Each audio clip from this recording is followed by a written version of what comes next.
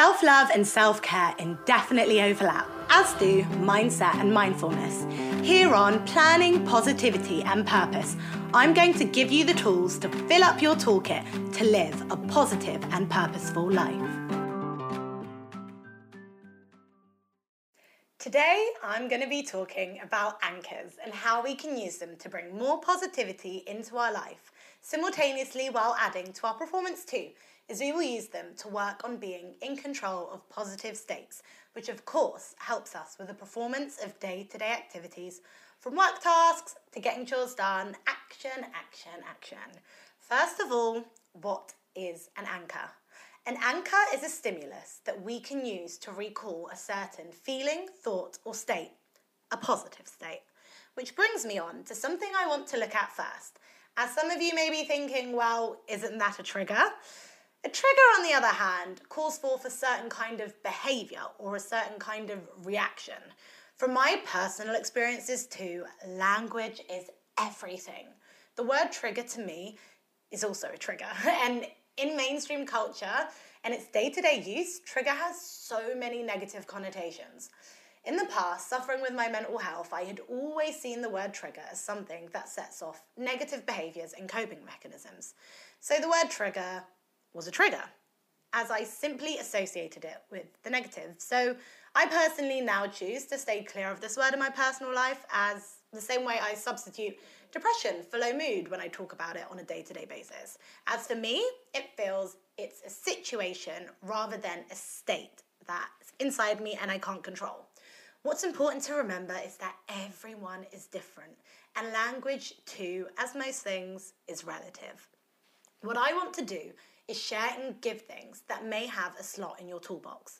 You might even just take pieces from today, not the whole thing, which could fit perfectly into an area that has had a missing part. So, anchor. Feeling, thought, state. Anchors can happen consciously and subconsciously, and stimuli can be a range of senses. You could see a playground, hear a particular song, smell a certain food, and feel the emotions you felt at the time of a happy memory you associate with it. Like when you smile when you see a photo of someone that you love, or you smell your favourite childhood meal. The great thing about anchors is you can consciously program them too.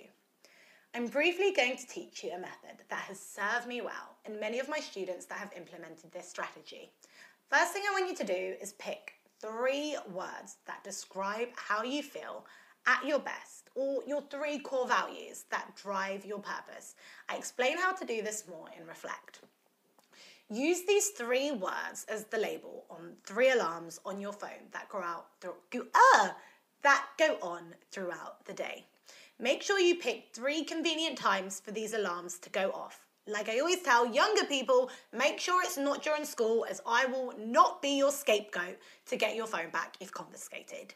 Now, we need to pick our anchor.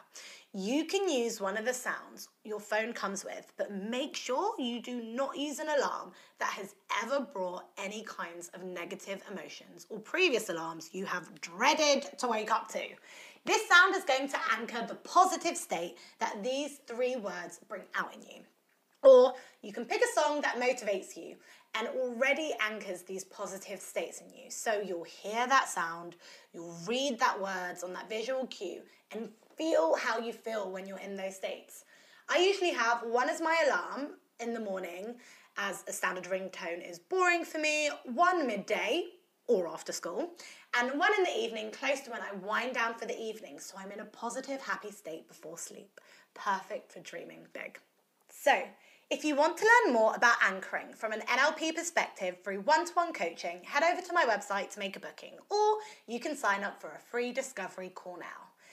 Here today, I taught you a simple anchor that you can do yourself, keep it in the toolkit, and keep moving forward in our constant journey of self-discovery and growth.